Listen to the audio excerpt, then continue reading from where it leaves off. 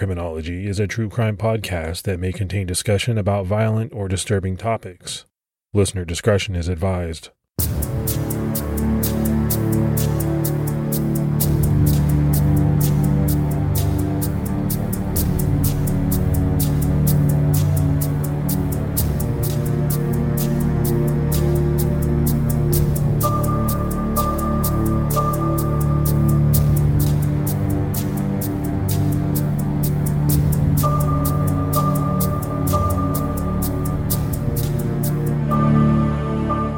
Hello, everyone, and welcome to episode 247 of the Criminology Podcast. I'm Mike Ferguson.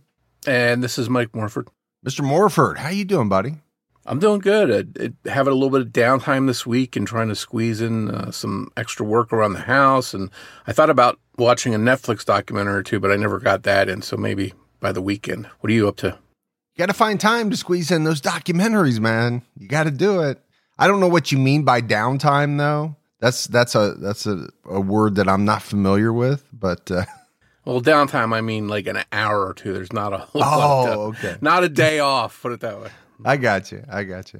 Let's go ahead and get into our Patreon shout outs. We had Andrew Britton, Anna Gonzalez, B-Bell74, Arissa Williams, Leah Dowdell, and Donna Steffi. So a lot of great new support. We really appreciate it.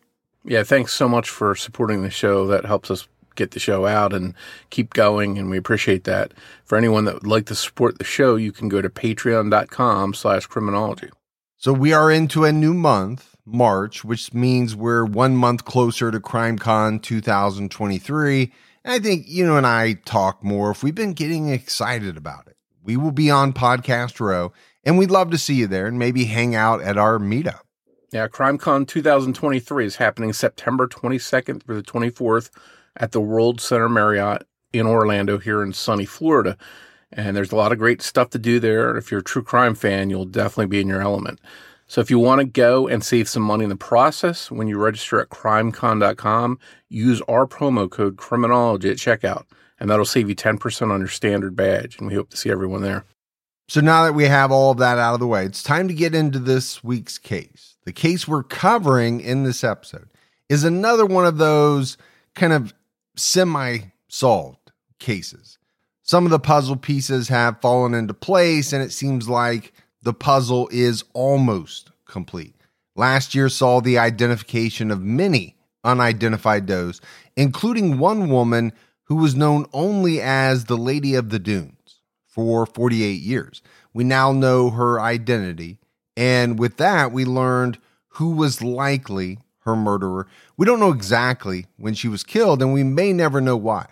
But it turns out that the person who likely killed her may have had other victims. On July 26, 1974, the dead body of a woman was found on Race Point Beach in Provincetown, Massachusetts. A family was out for a hike when their beagle wandered off. 12-year-old Leslie Metcalf, trying to corral the barking dog, thought she saw a deer carcass. As she looked closer, she thought it was a woman and that she might be sunbathing on the beach before reality set in, and that it was the remains of a dead body. She ran for her dad, who went to check on her claim. And sure enough, she was right, and he called for help shortly after. Crime author Sandra Lee claims that she also saw the woman lying on the beach just a few days before Leslie did. Sandra Lee was just 9 years old and had been walking her dog when she came upon the scene. She got close enough to observe injuries to the woman's head and neck. The sight terrified her. According to Sandra, she was petrified and told no one. Now, some people may find that hard to believe, that Sandra Lee found this body and didn't tell anyone. But at the time, she was camping nearby with her family. And as she has said, she decided to run away due to some friction with her family. And she took her dog with her. So having left her family behind, it wasn't as though Sandra could let them know about what she had found. And more, if this is an interesting aspect to this case, many people believe that. Now, obviously, Sandra Lee would later go on to become, a crime author. I don't think there's any way to verify whether or not this claim is true. I'm not sure why she would lie about it, or I'm not saying she's lying, but I find it interesting that you have a 9-year-old girl who later becomes a crime author who says that she sees this site. Yeah, you think as a young girl that had to affect her and would be pretty frightening and stick with her for a long time. And then, you have this other young girl who's the one that finds the body again and reports it to her dad. And that had to take a toll on her too. As young children, seeing a dead woman on the beach has to be pretty horrific. Police responded to the scene and began to survey the area. There were 2 sets of footprints leading up toward the scene and no sign of a struggle.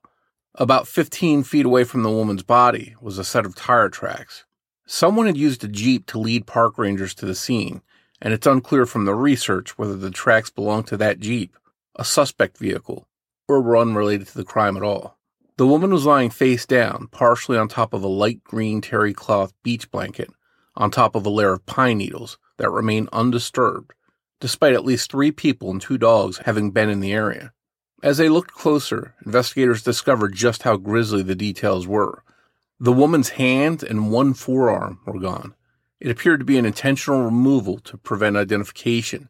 Perhaps she had prints on file or a tattoo that would have helped ID her. A folded pair of blue jeans and a blue bandana were underneath her head, which had been nearly severed from her body, possibly from strangulation, but more likely an attempt to cut it off. 1 golden barrette was in her long auburn hair, securing it into a ponytail. 7 of her teeth had gold crowns, which were worth a considerable amount of money, but multiple teeth were also missing. There were signs of sexual assault with something made out of wood. Cause of death was ultimately ruled to be from blunt force trauma to the head. She had been beaten to death. Some articles mention that authorities narrowed down the weapon to an entrenching tool. Authorities believe that she had been dead for weeks before she was found. Due to the way she was lying, with her head on her folded clothes and on the beach blanket, investigators felt that she had either been asleep when she was attacked, possibly by a stranger, or she knew her attacker and was relaxed when she was suddenly attacked and overwhelmed. She could have been lounging next to someone she trusted who waited for her to fall asleep before attacking her. There were no tags or writing in the woman's jeans or on the bandana to give investigators anything to go off of in their search for her identity. Her shirt was never found. Dental records were sent all over the country, but authorities never received a match. The body of the Lady of the Dunes was buried in St. Peter's Cemetery in Provincetown, but her skull was kept as the best hope of eventually figuring out who she really was. News of the horrible crime shocked area residents. Provincetown is a quiet seaside town at the northern tip of Cape Cod, and the community was not used to this kind of thing happening. I think the police had an uphill battle trying to figure out who this victim was, let alone trying to figure out who murdered her, because this is the 1970s, well before DNA, obviously, and some of the techniques they have today. But also, her body had been out in the elements near the beach for weeks, so a lot of evidence could have been lost along the way, which would make it even harder for police. Yeah, I mean, go back to the scene. As we described it, pretty grisly. I mean, this woman was killed in a particularly savage way. And something that we discuss on this show a lot, especially when it comes to unidentified people. When investigators are working those types of cases, very, very tough to solve a case, to figure out what happened to somebody and who did it when you can't identify the body. Because where do you go, Morph? Who do you talk to? You don't know who this person is, so you don't know who their friends were. You don't know who their family is.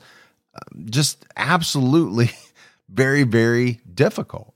Eventually, the news headlines faded, and discussion of the Lady of the Dunes died down. Life for Provincetown residents got back to normal, but police didn't try to stop figuring out who the victim was. In 1979, a clay bust was made in an attempt to reconstruct the face of the Lady of the Dunes. She was estimated to have been between 25 and 40 years old. Police hoped that the bust would help ID her, but no one came forward saying they recognized her. In 1980, her body was exhumed to look for additional clues. By 1987, the unidentified woman's skull was in a cardboard box in the office of the Provincetown police chief, James J. Meads, along with a case file stacked nearly 3 feet tall.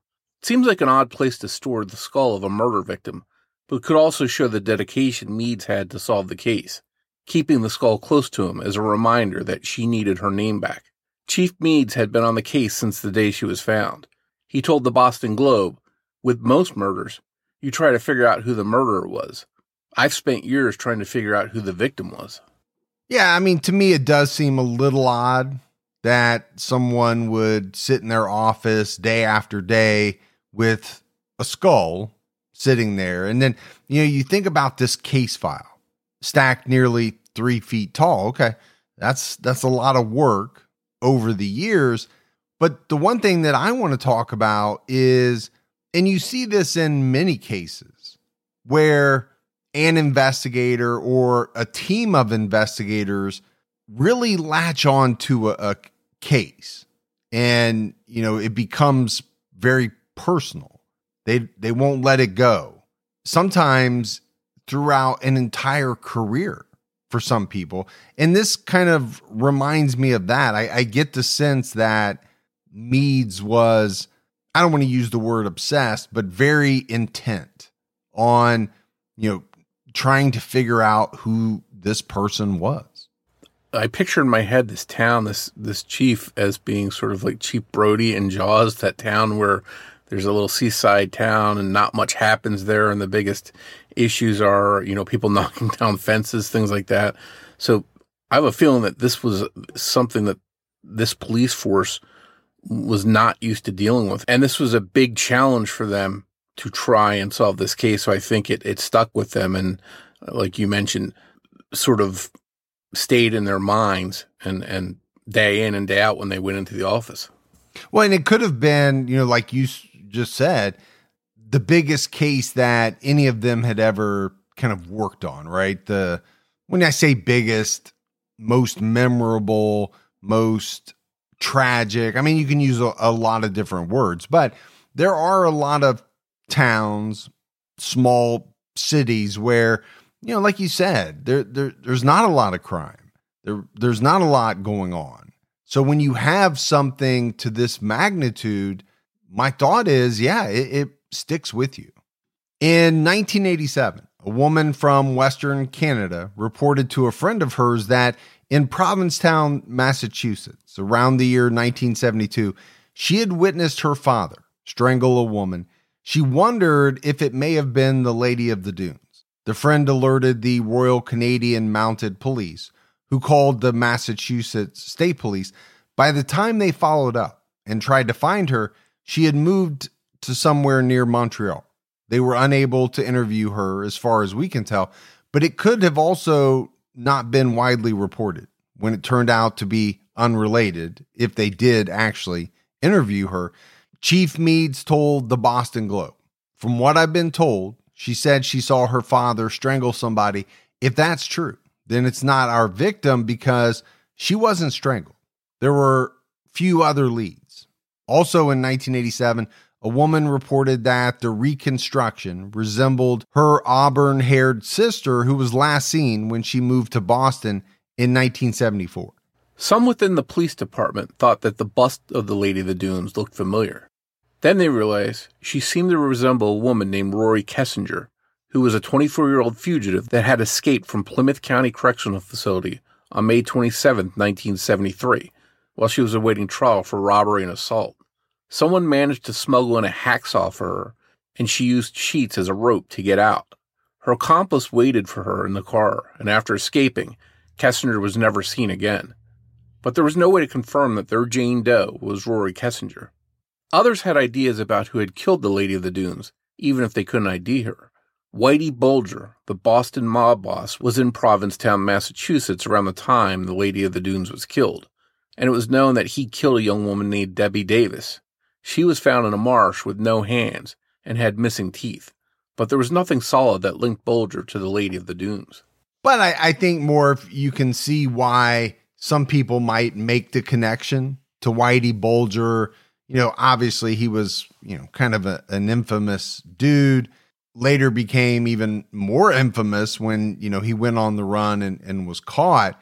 But I think to have a known victim who was found with no hands and missing teeth, very similar to the way that the Lady of the Dunes was found, it makes sense that some people would try to make that connection.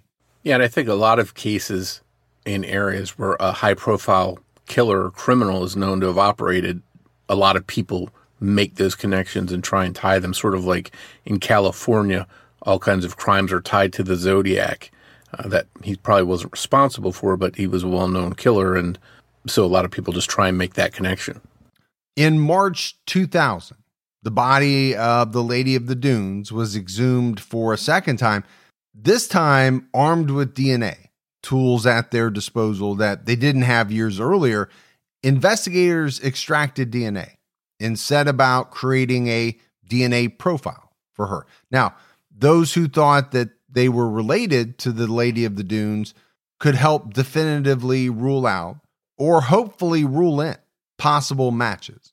Unlike genetic genealogy, which today solves so many cases, investigators in 2000 could only use the profile generated from the Lady of the Dunes to rule in or out potential matches. In 2002, a DNA profile from escaped prisoner Rory Kessinger's mother proved that Rory was not the Lady of the Dunes. It was always a long shot that the Lady of the Dunes would turn out to be Rory Kessinger, but it was a letdown for police nonetheless. In 2004, convicted murderer Haddon Irving Clark wrote a letter to one of his friends, claiming that he had murdered a woman in Cape Cod in Massachusetts. Mailed with the letter was a map of where to find the body, and also a drawing of a naked woman lying on her stomach. Like the Lady of the Dunes, the woman in the drawing had no hands. Clark is in prison in Maryland for the 1986 murder of 6-year-old Michelle Dorr and the 1992 murder of 23-year-old Laura Hotling. He has paranoid schizophrenia and has falsely confessed to other murders, so authorities didn't take him seriously. In May of 2010, a CAT scan was performed on the Lady of the Dunes skull in order for the National Center for Missing and Exploited Children to create a second, hopefully more accurate reconstruction. 2 versions of the new reconstruction were released, one with and one without freckles. And that image once again brought the case into the spotlight.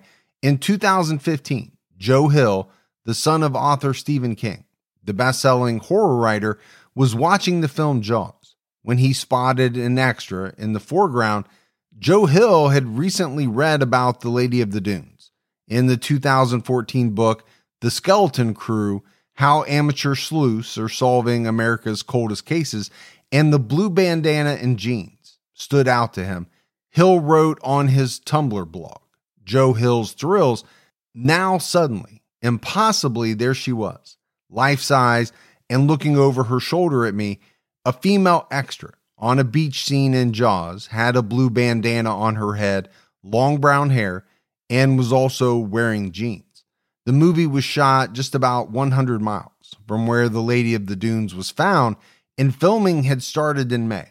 And Hill was pretty sure that the scene in question was shot in June. Time-wise, it could have been her. Hill wrote, "My subconscious kind of spun up this possibility." Taking after his father, he wrote, "If nothing else, it's a pretty good little ghost story." Unfortunately, the casting director of Jaws, Sherry Rhodes, passed away in 2009, and archivists at Universal Studios were unable to track down the extra's name. And Morv, you've already brought up Jaws once as kind of saying that, Provincetown reminded you a little bit of, a scene from Jaws. And this is, another little tidbit in this case that I think intrigues people. Number one, you have the son of Stephen King, one of the best known writers, out there, who has this theory that this person, this extra in the movie Jaws, could possibly be the Lady of the Dunes. It's kind of compelling. Yeah, and the picture of that extra is out there, and if you compare the imagery, it sort of does look reminiscent of the Lady of the Dunes. So I could see why he would think that, but trying to track down who that person was, it was sort of like looking for a needle in a haystack after so many decades. In 2019, Michael O'Keefe, the district attorney for the Cape and Islands, reopened the active investigation into the identity of the Lady of the Dunes. The identification of the Golden State Killer, Joseph DeAngelo, inspired him to pursue the use of brand new technology, forensic genetic genealogy, in his search for the victim's identity. Alyssa Metcalf, the younger sister of Leslie Metcalf, who found the Lady of the Dunes, told NBC Boston, "It's kind of always stayed with the family." She and her family hoped that new methods and technology would bring answers in the case. And sure enough, that would turn out to be the case. In 2022, Othram Laboratories received the Lady of the Dunes skeletal remains and extracted enough DNA to create a profile.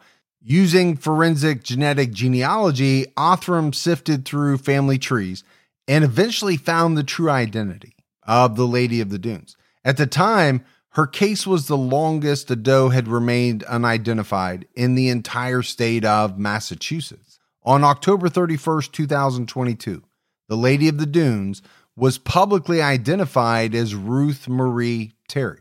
She was born on September 8th, 1936, in Whitwell, Tennessee, to Johnny Terry and Eva Keener. Sadly, Eva died when she was just 27 years old. Ruth first married when she was only 13 years old. The marriage to Billy Ray Smith didn't last. However, in 1956, when she was 19, she remarried Billy Ray Smith. Again, it didn't last. They divorced not long after the wedding. In 1957, she moved to Livonia, Michigan, where she worked at Fisher Body, an automotive company. The next year, she had a son, but he was adopted by Richard Hanchett Sr., the superintendent of the Fisher Body plant, and his wife. It was a decision made due to financial hardship on Ruth's part, but she felt that he would be well cared for by a family of that status. Soon after the adoption was final, Ruth moved to California. In early 1972, when Ruth was 35 years old, she made contact with her son Richard, who had been adopted by the Hanchetts years earlier. Ruth asked to meet him. Sadly, though, he was in no shape to meet her. He had recently overdosed on drugs and was in a coma for almost 20 days. If he could go back in time and take the opportunity to meet his mother, he would have. He told the Chattanooga Times Free Press he would say to her, "I love you and I'm sorry." On February 16, 1974, Ruth remarried, this time to Guy Rockwell Moldavan, an antiques dealer. They were married in Reno, Nevada. In March 1974, Ruth and her new husband, Guy, visited Ruth's family back in Tennessee. Some of the family members that met Guy felt like he was sort of possessive over Ruth, and that she wasn't acting like herself when she was with him. 4 or 5 months after they had visited her family, Guy Moldavan showed back up in Tennessee, but without Ruth. He claimed that she had gone missing in California, where they lived. Ruth's sister-in-law, Jan Terry, told NBC Boston he was so blunt and just said he didn't know where she was and all that, but he didn't stay very long. James, Ruth's brother, went to California and hired a private investigator to try and find more information about his sister's whereabouts.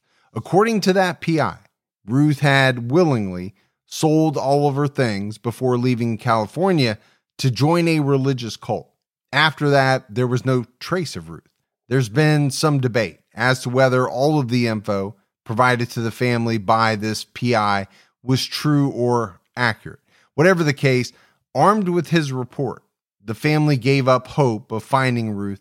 By the 2000s, family obituaries listed Ruth as being deceased. Her sister-in-law, Carol, held out hope. Maybe she thought Ruth was alive but couldn't make contact with anyone because she was in the witness protection program. Now, that may sound far-fetched to some people, but Carol was clinging on to anything to give her hope. And this is one thing that I don't think we've ever talked about, not that I can remember, but when you have a family who has lost a loved one, they're missing, they really don't know what happened to them. I think there are many people who cling to one idea or another that some people would call far-fetched or think is far-fetched, but you're clinging to something because, number one, I don't think most people want to believe that their loved one is dead.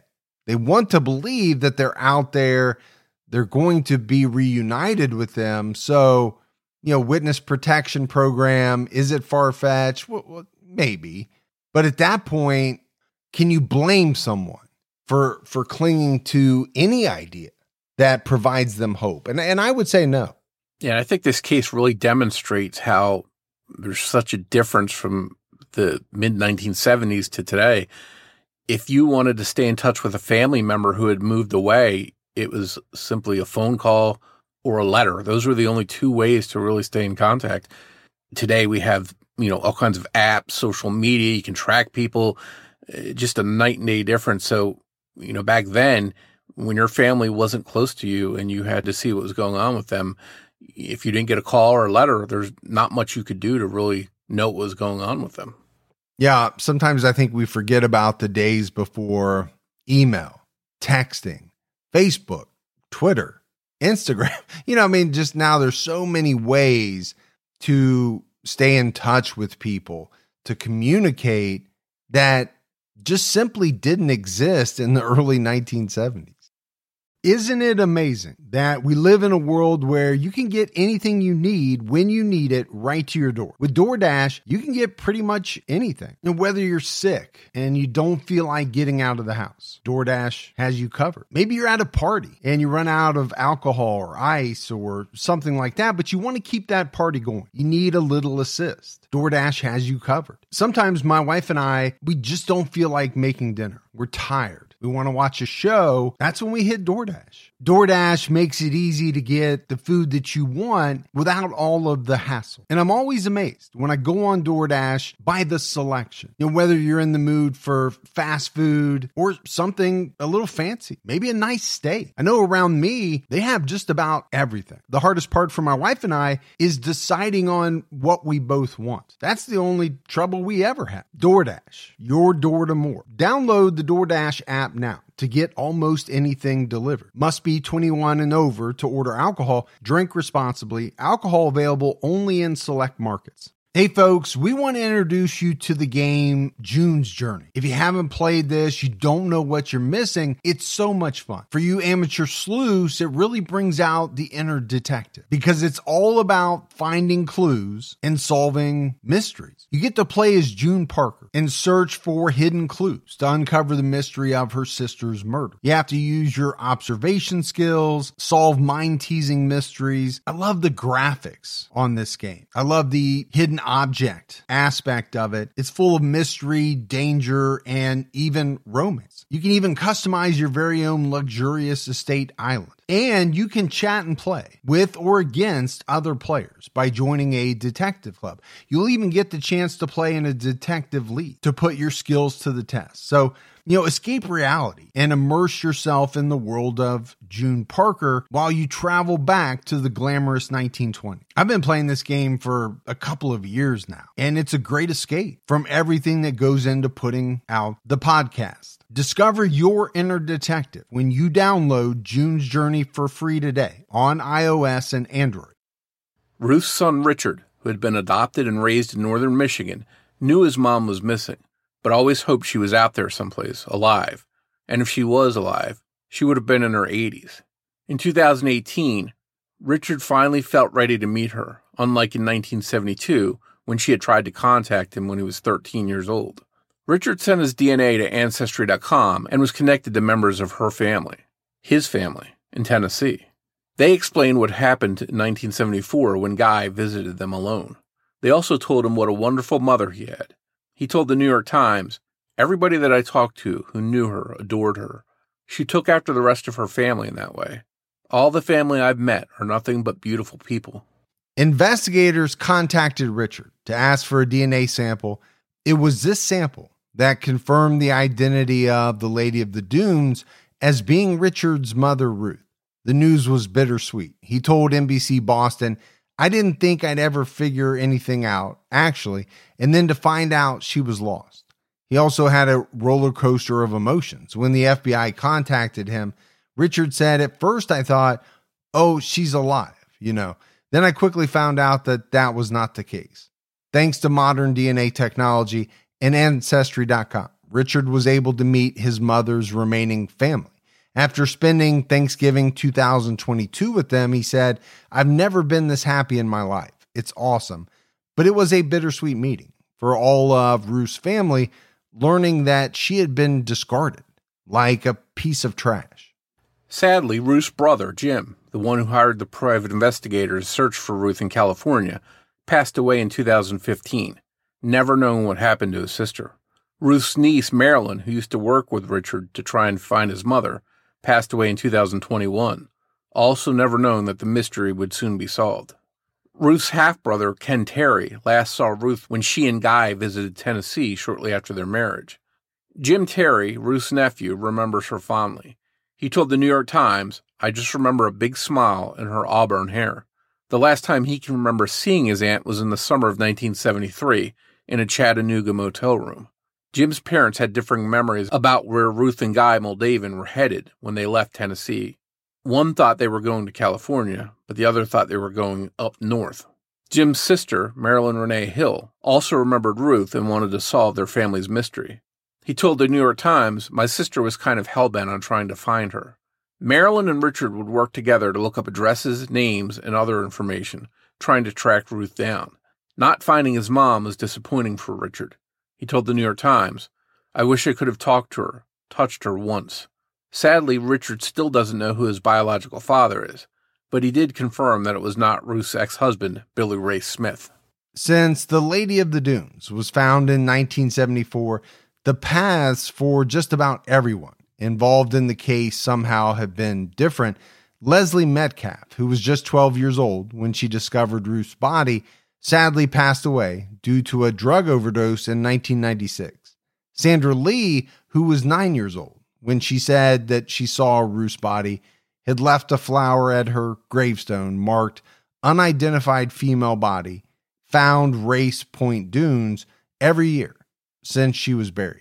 Lee, who is now in her 60s, says that the day she saw Ruth's body on the beach changed her life and made her reach out to her grandparents for help, escaping her abusive home life. She told CBS News, "Here I was running from a bad situation, and I ended up finding a worse one."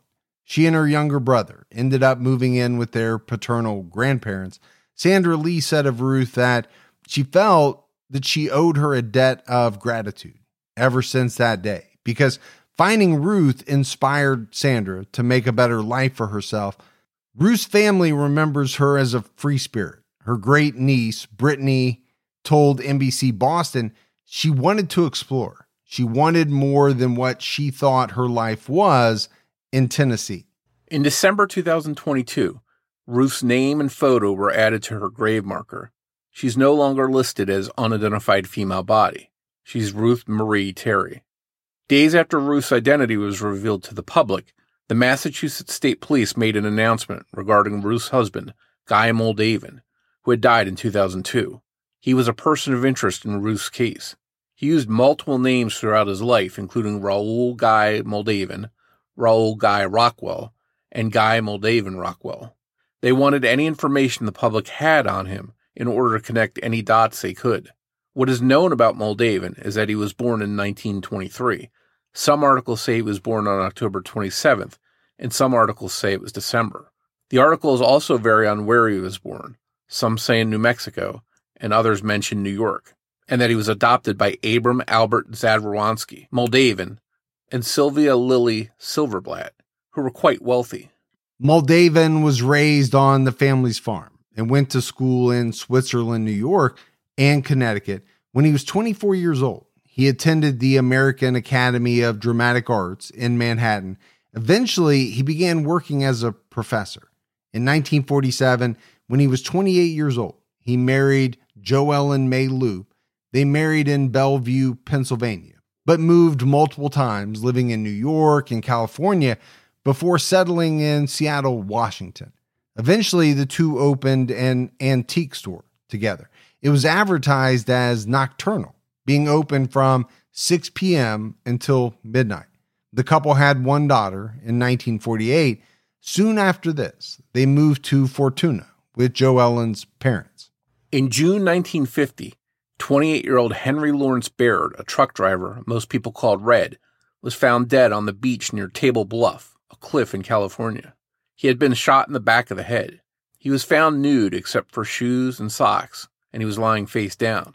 His clothing was on top of the clothing of his missing 17-year-old girlfriend, Barbara Jo Kelly, which had been neatly folded. Her shoes and stockings were not in the pile. Barbara, who lived in Fortuna, and Red, who lived in Eureka, had been together on June 17, 1950, the last time she was seen. According to sfgate.com, authorities said that Moldavan, who had once lived in Fortuna, was believed to have left this area several weeks before the Table Bluff mystery occurred. But he would become a suspect in late 1960 after making national news for another suspected crime. In 1963, someone else confessed in the Baird-Kelly case.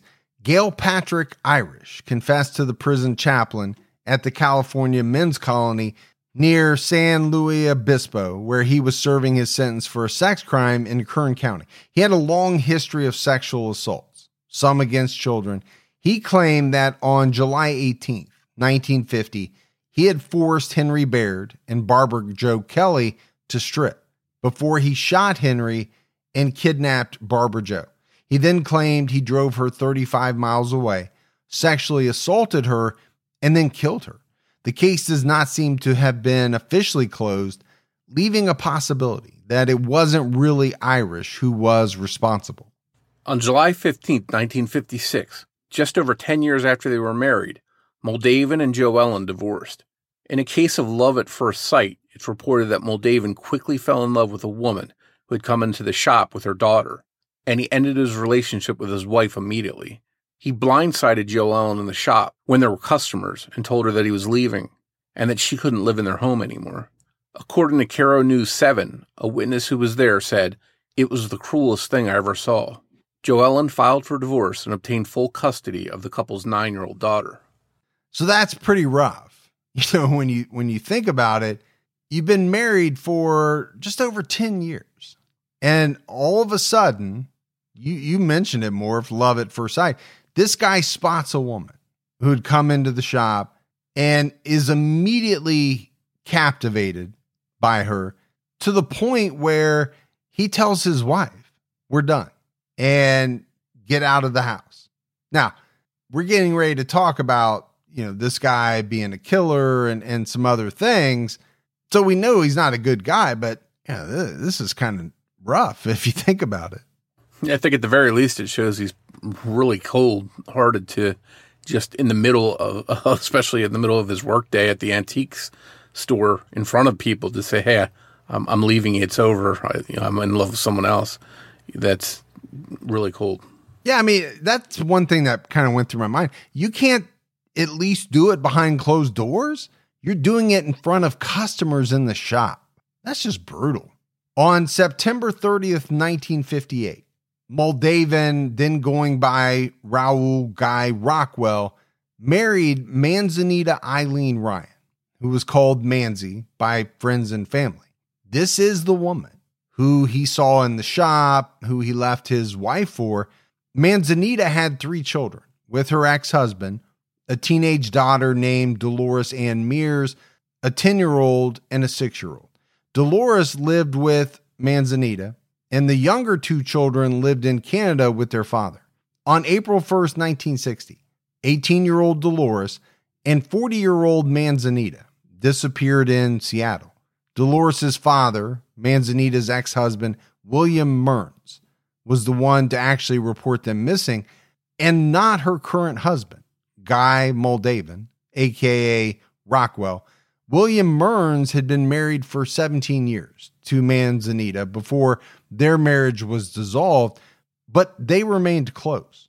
Manzanita and Dolores would visit the rest of the family in Canada once a month, but hadn't shown up in March. When her daughter in Canada called to ask what was going on, Guy answered, telling her that her mom was sick.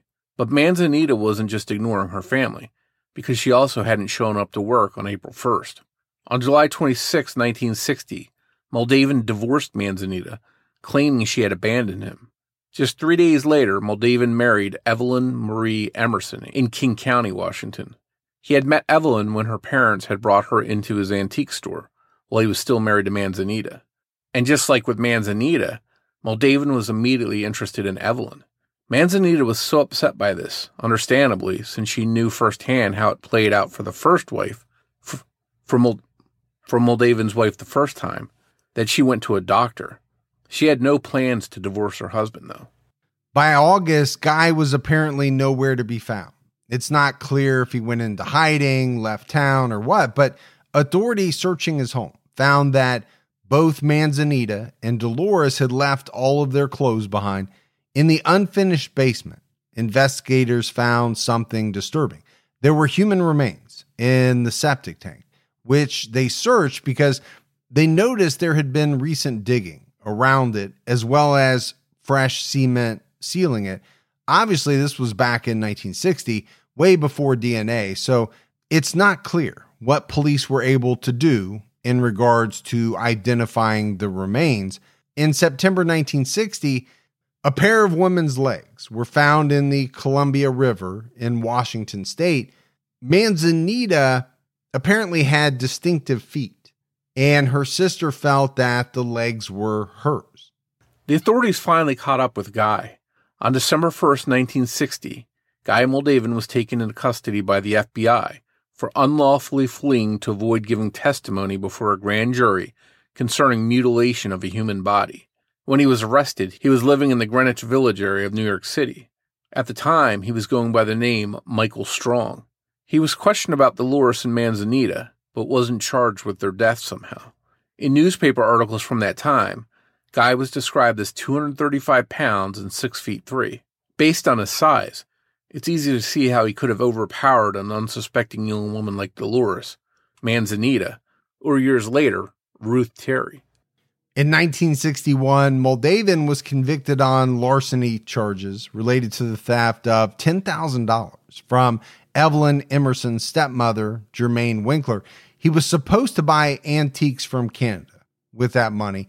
Instead, he bought himself a nice car and drove to Provincetown, where his father, Albert, had a home. This caused friction between Guy and his wife, Evelyn Marie Emerson, so they divorced. In March 1962, his up to 15 years sentence was suspended on the condition that he pay back what he stole.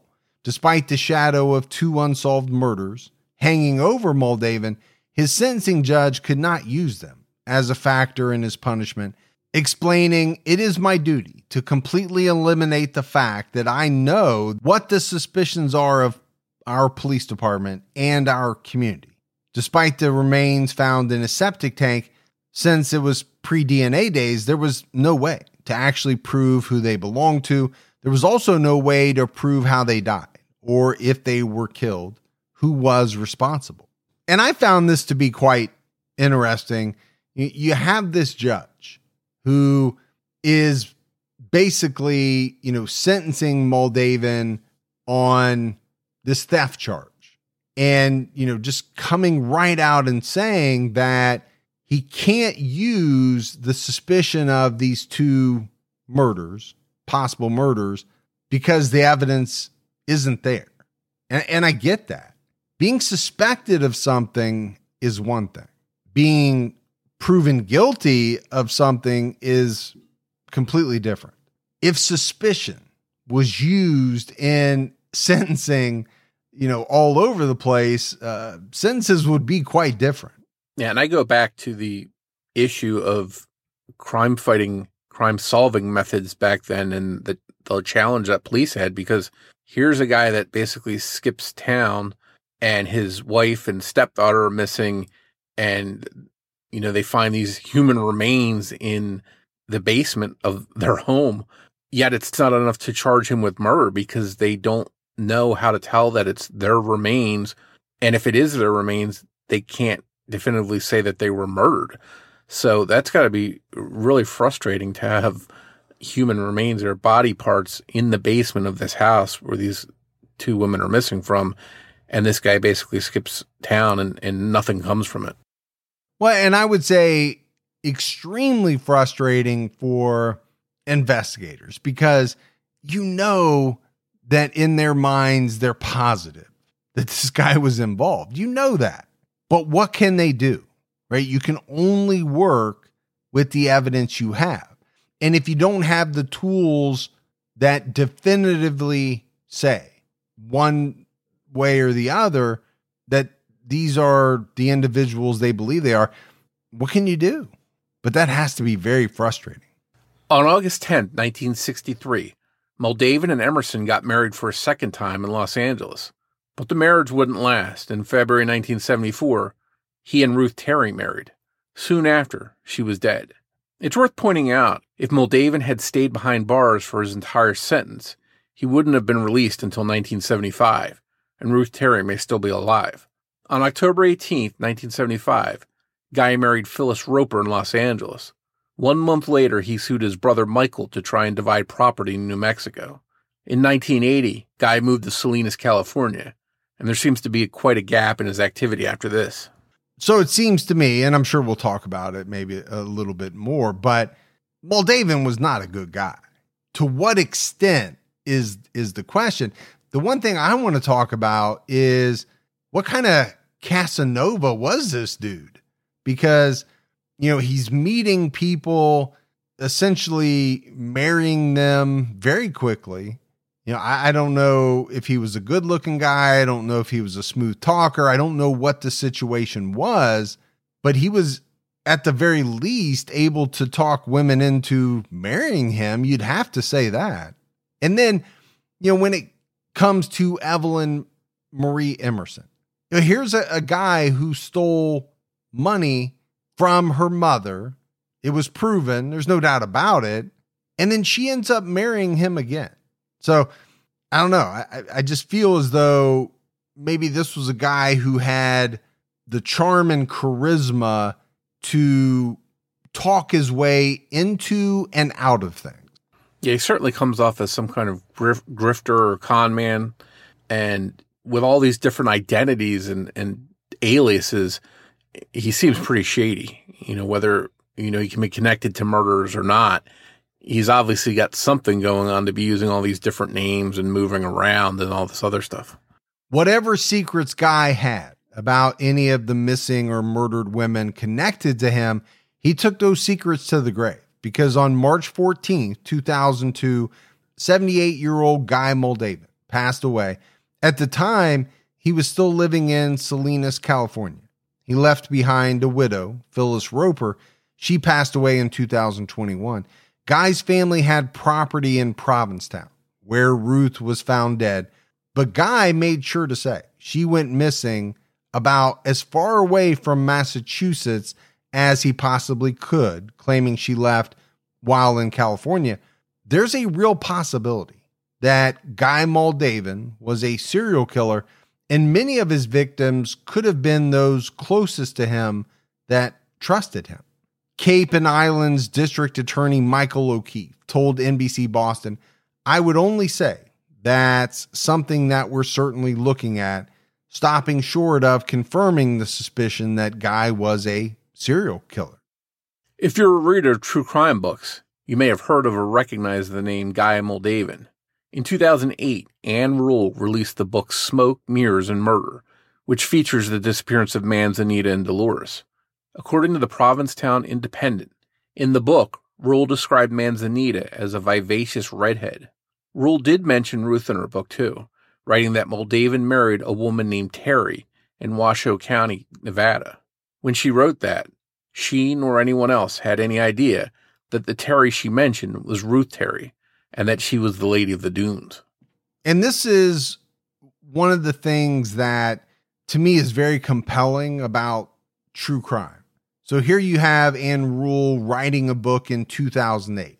And I'm sure the book was very well researched, well written, but true crime in certain cases evolve. New facts come out. New technology reveals new information. And so later on, there are things known that Anne Rule couldn't have known about when she wrote the book in 2008. That's one thing to me that really jumps out at me about some of these cases, especially some of the unsolved cases and things like that. Yeah, I think it's really fascinating, too, that one true crime case somehow connects to another true crime case. And there's sort of, there are times when cases like that sort of intersect with each other.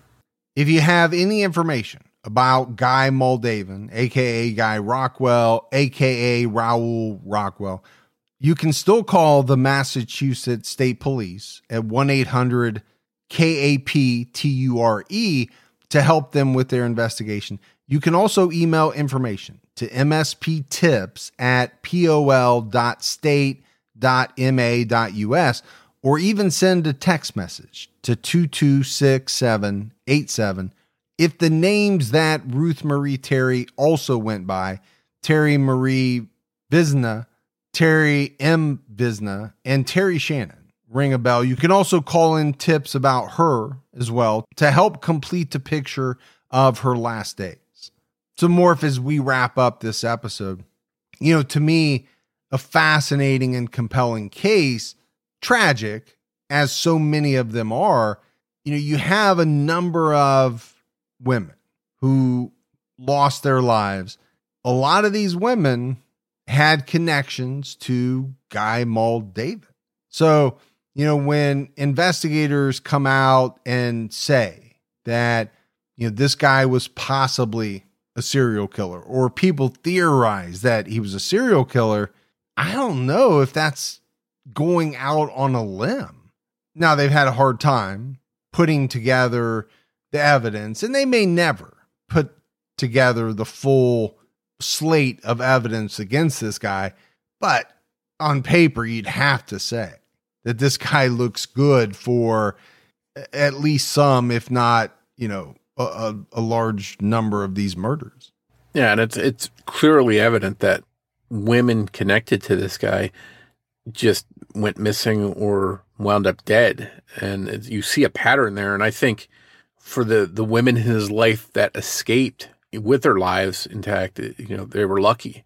That looking back, the wife that he broke up with and embarrassed in the middle of the antiques office in front of customers was humiliating for her probably, but at the same time, she escaped alive. So, maybe that was sort of a blessing.